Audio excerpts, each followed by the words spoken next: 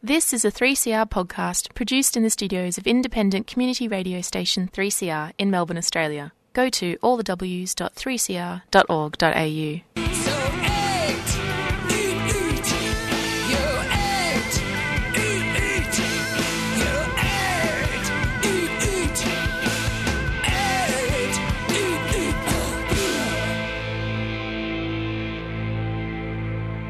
From her album Gone Again, Patti Smith there, Summer Cannibals. It's 5 after 4. You are on In Your Face on 3CR with James. Thanks heaps to Matt for burning vinyls. Here till 5 o'clock, followed by Jacob at the Friday Rave. Alrighty, well, the Senate committee report into whether or not religious schools should be able to discriminate against queer students and teachers has been released. On the line, we have LGBTIQ policy advocate and activist Alastair Lawrie. Welcome, Alastair, again to 3CR. Great to have you on board. Thanks very much for having me.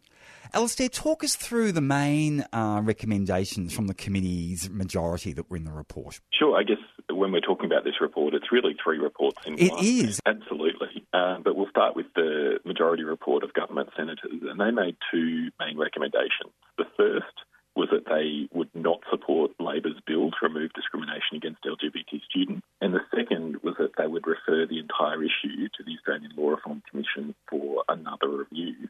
Now, just to put that into context, we've already had the Ruddock Religious Freedom Review at the start of last year. We've already had a first Senate inquiry into the issue of discrimination by religious schools in November last year. Now we've had this Senate inquiry into the same issue early this year. And government senators want to put it off to yet another review, which is incredibly disappointing and just not good enough. We don't need another review. We just need a parliament to act and to protect LGBT students against discrimination. Shades of marriage equality here, where the government was constantly, putting it off to another step, if you like, that was a delay tactic, and that seems to be what's going on here. I'd have to agree with that. It's another unnecessary hurdle. The real concern here is that we're not talking about difficult reforms. These are things that have been done by Tasmania more than 20 years ago, by the ACT most recently. We know how to do it. It's not a difficult or complex issue. We just have a parliament and at this stage a government that has refused to do so. Obviously, the election's going to be called soon. Is the real kind of practical purpose of this report basically setting up a policy battle on this issue and clearly, showing a demarcation between the government's view and the view of Labor and the Greens? Is this being set up for an election campaign, debate on the issue, if you like? I don't think it's necessarily for that purpose. I think it's just trying to kick the can as far down the road as they possibly can. And if it goes to the Australian Law Reform Commission, that could be a long time after the next election. So what did Labor have to say? What was the main thrust of their dissenting report within the report? So I guess the main points of Labor, obviously they supported their own bill to remove discrimination against LGBT students. They opposed the government's amendments to the bill, each of which would have undermined that purpose and allowed discrimination against LGBT students to continue.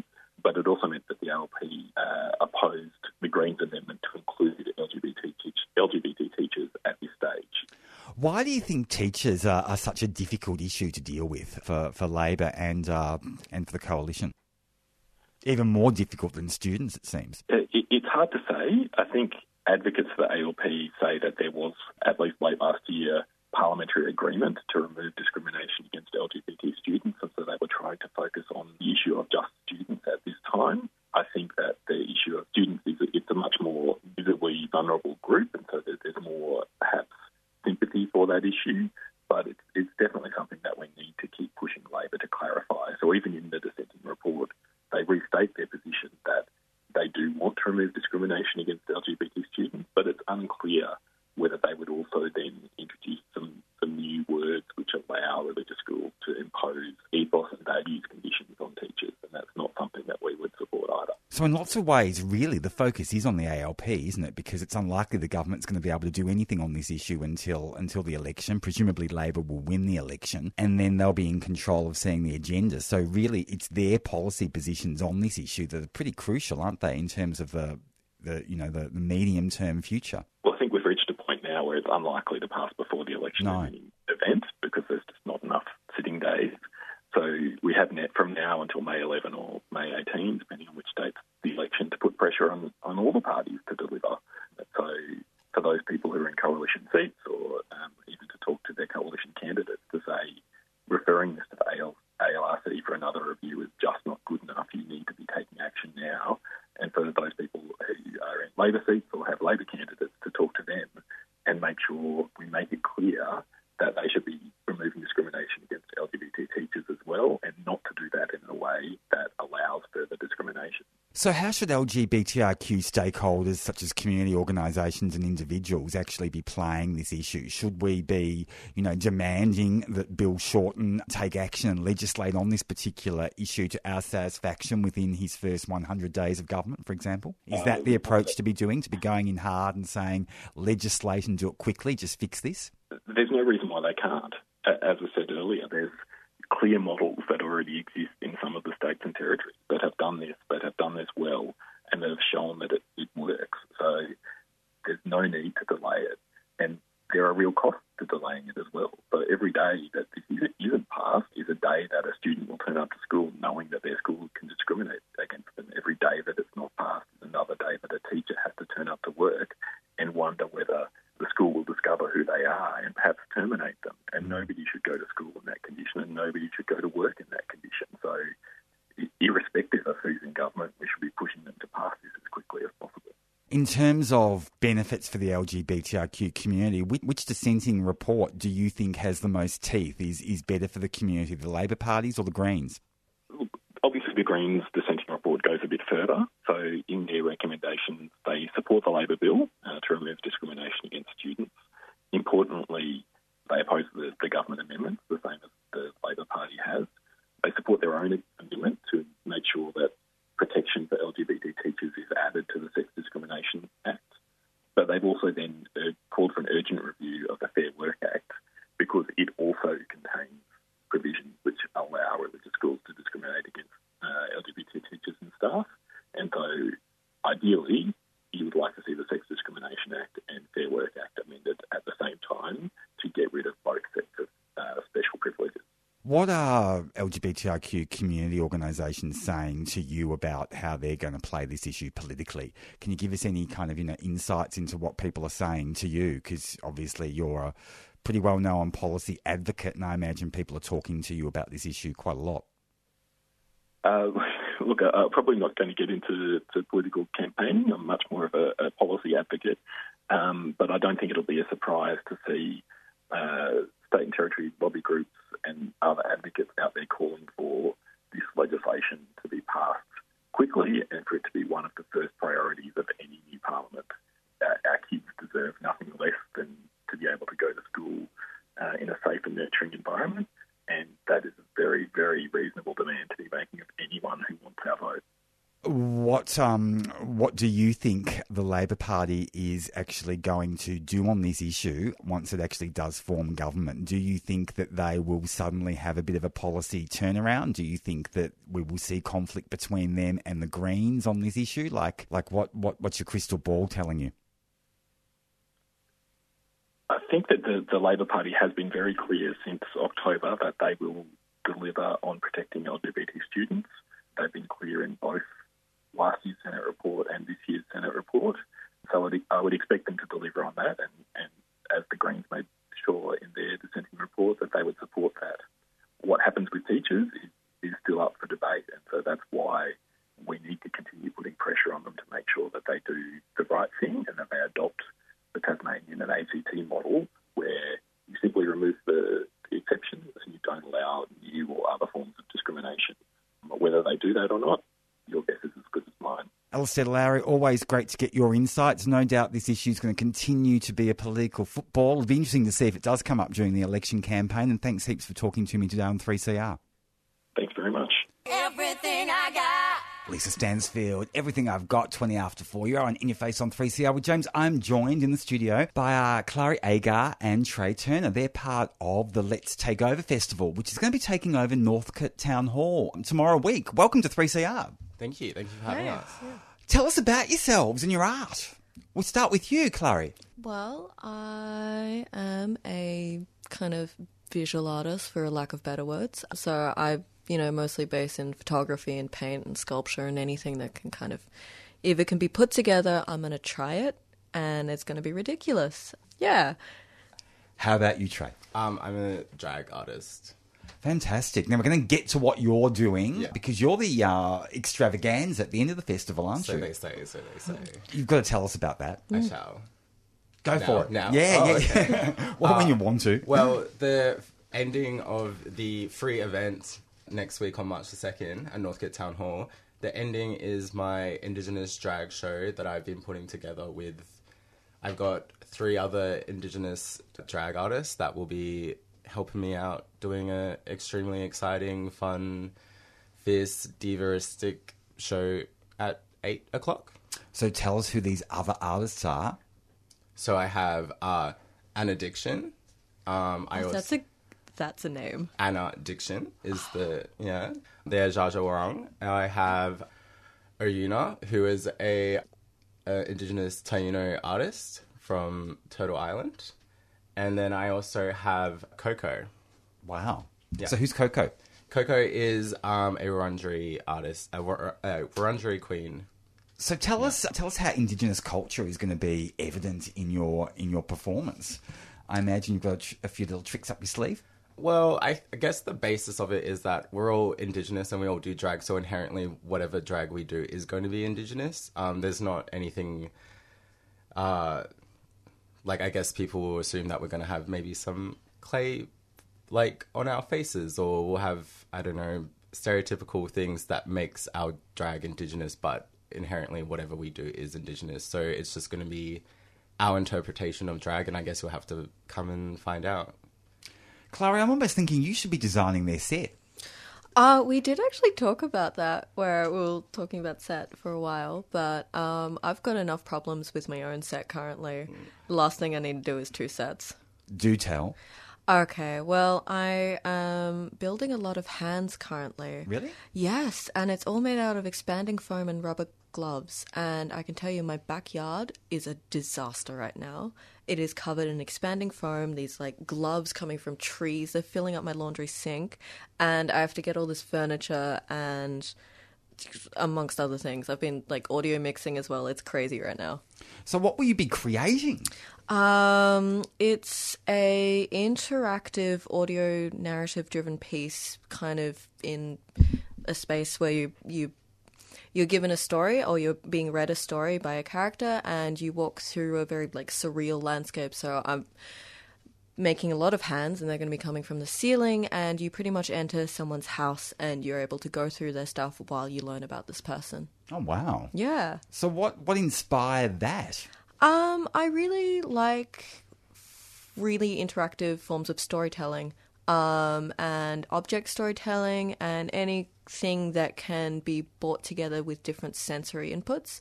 So I've been very based on smell and on touch and sight and sound, and I just think this is an opportunity where I've got actual funding to make it happen, because I've been experimenting with this for quite a few years now. So how did you both end up in this festival? Let's start with you, Tre. How did you get there? How did you get to be performing this drag act Saturday week? So I was volunteering for a fringe show, and then the producer there was like, you should apply for this. And then they sent me the application. Then I applied, got an interview, and then here we are. Wow. How about you, Klari? I tried to put on an art show about a year ago at my mother's house without letting her know, and got caught out and was in a ridiculous amount of trouble from her. And so actually she sent me a link to it being like, go do it there. Don't do it in my house. So how did this, I'm fascinated by this. How did this surprise, was it a surprise show, or was it, she's gone away for the weekend, she came home early and caught you? Like, what happened there? No, I told her I had 30 people coming. I had about 150 coming. I had about 20 artists lined up, and I added my brother to the event, and he freaked out and told my mom. So it all fell through at the last minute, and it's such a shame because she's got like an incredible venue, and yeah. But Wow. one day we're gonna make it happen. So Tre, I've got to ask you, what numbers will you be performing? What numbers? Yeah. So there'll be, I won't give the exact tracks because, you have to come and actually see them. But I'll be doing, You think if you tell people they won't come because it'll give it away too much? Not necessarily, but there'll be a bit of Khalees, there'll be a bit of Beyonce, there'll be a bit of Opal Coco Miyake. If you've heard of that, you should put that song on because it's a banger. And then there'll be some non-lip sync songs from some artists. Wow. Yeah. Wow. So do you sing as well? I don't sing.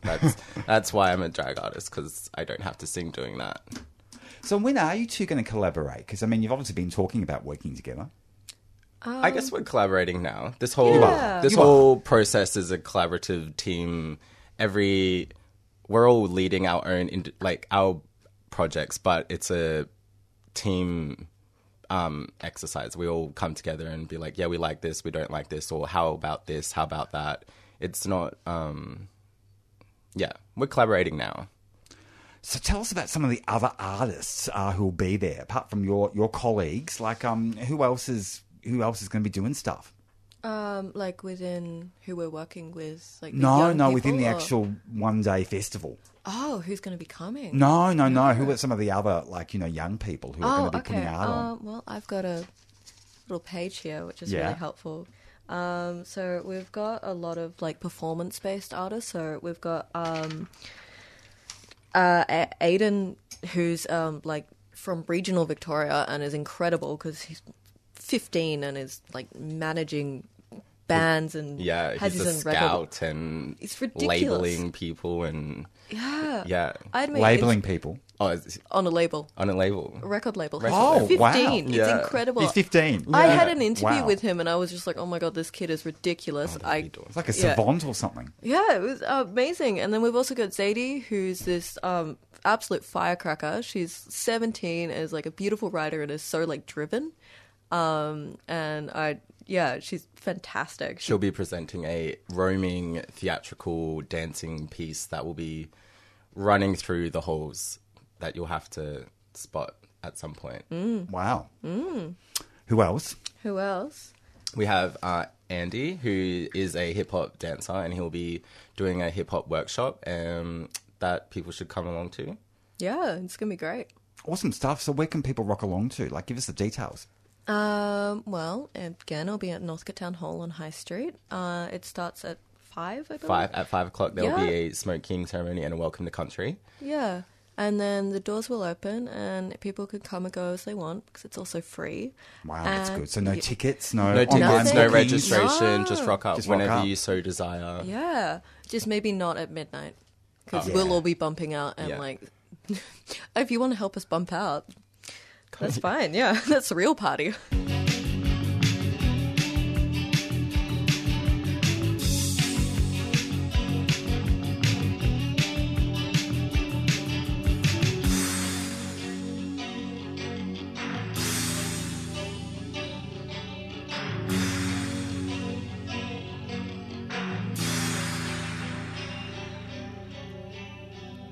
From their classic album from 1980, that was The Cure. Play for today, and the album was 17 seconds. It's 4:37. You are on In Your Face on 3CR with James. I'm joined in the studio by two very special guests, Bobuq, ceded and mo.musil from Queerspace, and they're here to talk to us about their individual mentoring program. Welcome to 3CR, guys. Thanks for having us, James. It's a great pleasure. What is individual mentoring? Well, the premise for individual mentoring came out of a series of strategies that the federal government and the Public Health Network kind of devised in response to kind of the epidemic of LGBTIQA youth suicide that it identified was kind of those rates were significantly higher for LGBT youth. And in addition, self-harm, poor mental health, and, experiences of isolation and alienation from, mainstream society. And so as part of those strategies, there were 4 kind of interventions and initiatives. The first was kind of aftercare for communities and people who had immediately, had lost a member to suicide. Another was training and educating kind of different organizations and stakeholders in kind of how to better serve LGBTI youth that they're working with. And the 2 that Mo and myself kind of work with at Queerspace are the individual mentoring program and the family mentoring program.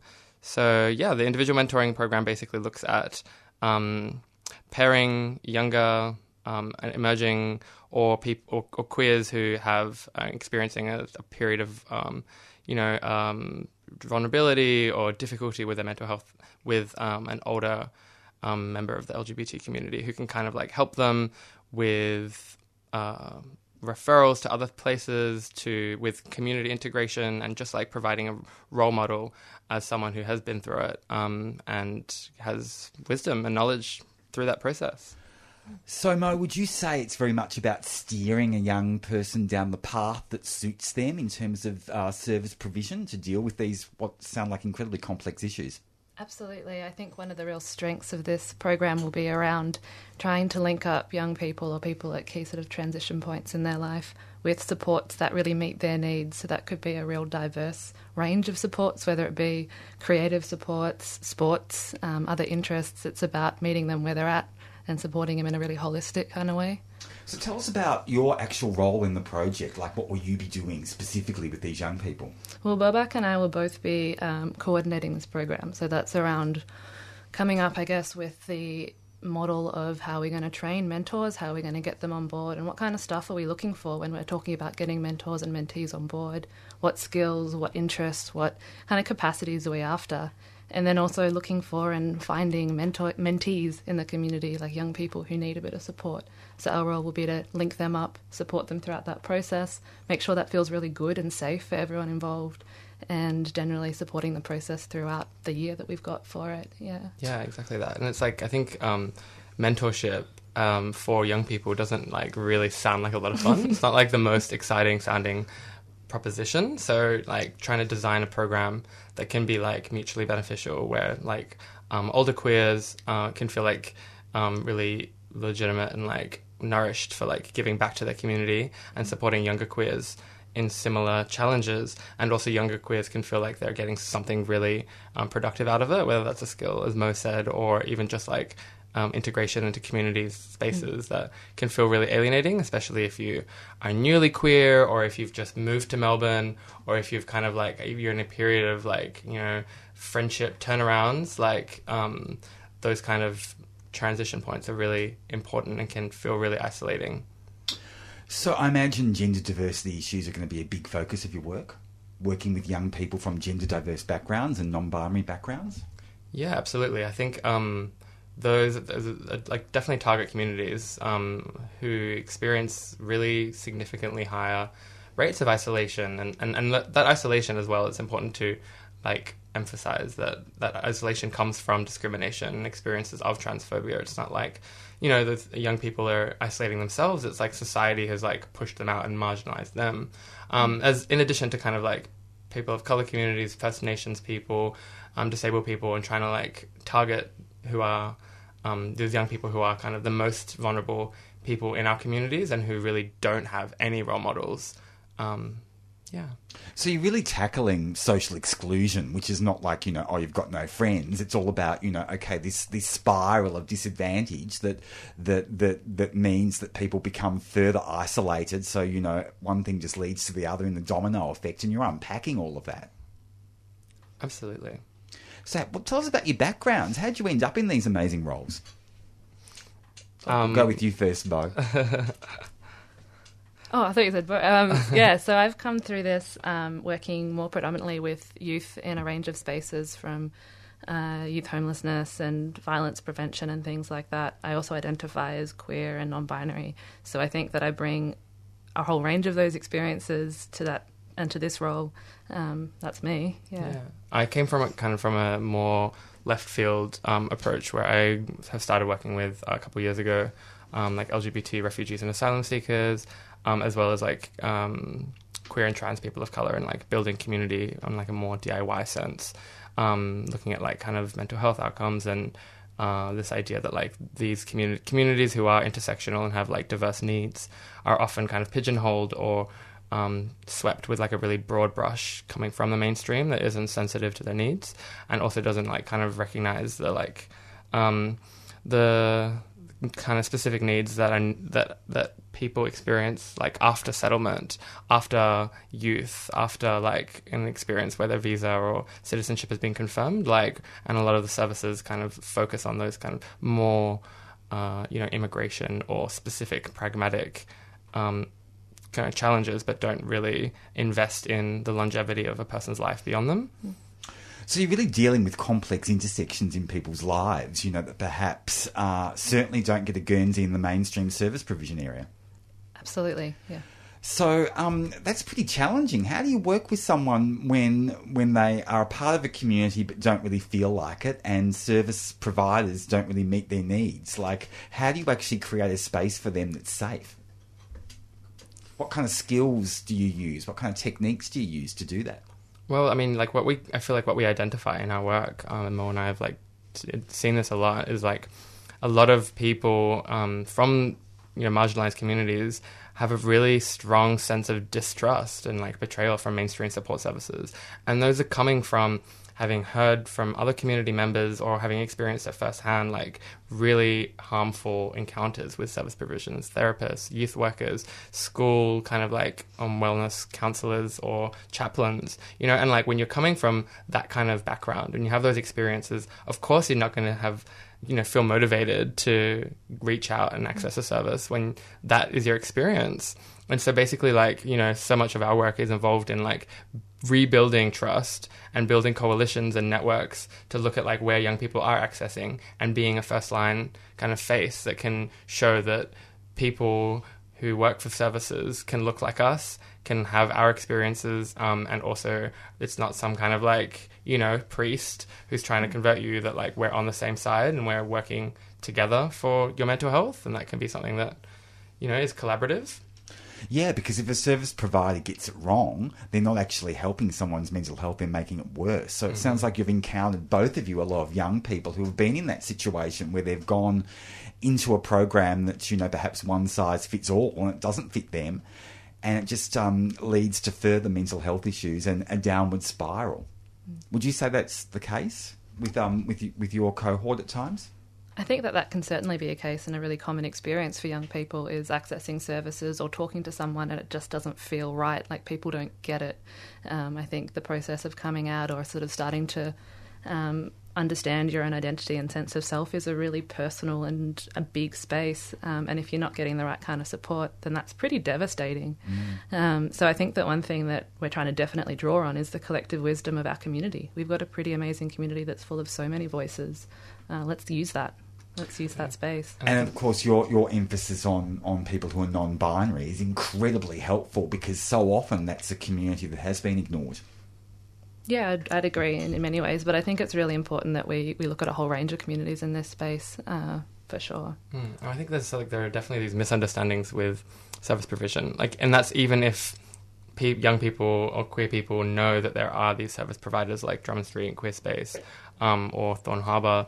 If they even if they know that, some of the misunderstandings are that service exists only as kind of one-on-one therapy. There's a real misunderstanding about how many approaches and strategies there are that service providers utilize and deliver for building mental health and resilience in communities, and especially in queer communities. And this program, it falls somewhere between a youth-focused event, which is very informal and happens at a group capacity, and interpersonal therapy, which is kind of one-on-one. So we're looking at kind of devising and designing a kind of program that can kind of fill that gap in between when a person might need a one-on-one therapy session and when they might feel comfortable coming to a youth event. So you're both very much in the program design phase. Definitely. Wow, when did you start? Well, this has been the product of an LGBT youth suicide prevention task force. It's been underway for a couple of years now that I've been part of, and there's been so much work done into co-designing and trying to implement it sensitively, and kind of chatting with all these partner groups, and now we're finally in the phase of implementing it at a community level where we have Mo and myself co-coordinating this program and slowly starting to pull together mentors and mentees and design the training package. And so that's kind of what we have now, an expressions of interest form that people can maybe find on the website. Fantastic. Now, you've also got a family mentoring program as well at Queerspace. Tell us about that. Yeah, so that one's kind of coming from the same background and the same theory, but rather than focusing on that young person, it's thinking about sometimes families of young LGBTIQ people don't necessarily get what's going on, have some questions that can be pretty tricky for that young person to answer, and can be doing stuff that doesn't always feel good. So the idea of this program is to provide support, so another mentoring program, family to family. And I guess that term's pretty broad. So by family, we also mean caregivers and loved ones of those young people, but around providing support to them so they know, I guess, a place they can ask questions, they can get ideas on how to best support their loved one. It must be hard to bring relatives to the table sometimes, though, because there's a lot of stigma and isolation that parents have to deal with in relation to their kids, and family members have to deal with as well. Do you find that it's hard to get family involved in these things, or do you find that that's not the case? You know, it's definitely a challenge, especially like at the very first instance, like when there's been a coming out or some kind of disclosure, like, you know, families can be really withdrawn and really reluctant to even like engage in having those conversations, let alone like doing the hard work of like going on a very long acceptance journey. And like basically, you know, this kind of program will only like be able to tap into families at a certain point of that acceptance journey. You know, it won't necessarily be the ones that are, you know, right at the outset, but it's basically looking at like pairing families at an earlier point of the acceptance journey with families that are towards the end of an acceptance journey, and acknowledging that journey is like is an endless spectrum, that families of queer people will always have room to grow and can't always fully comprehend and support your queer people when they don't have that lived experience. So if someone's listening to this interview and they're thinking, gee, I'd love to, I'm a young person, I'm a young queer person, I want to get involved in this, and they email you or ring you, call you, what can they expect? Like, talk us through that process. When people make contact, what happens?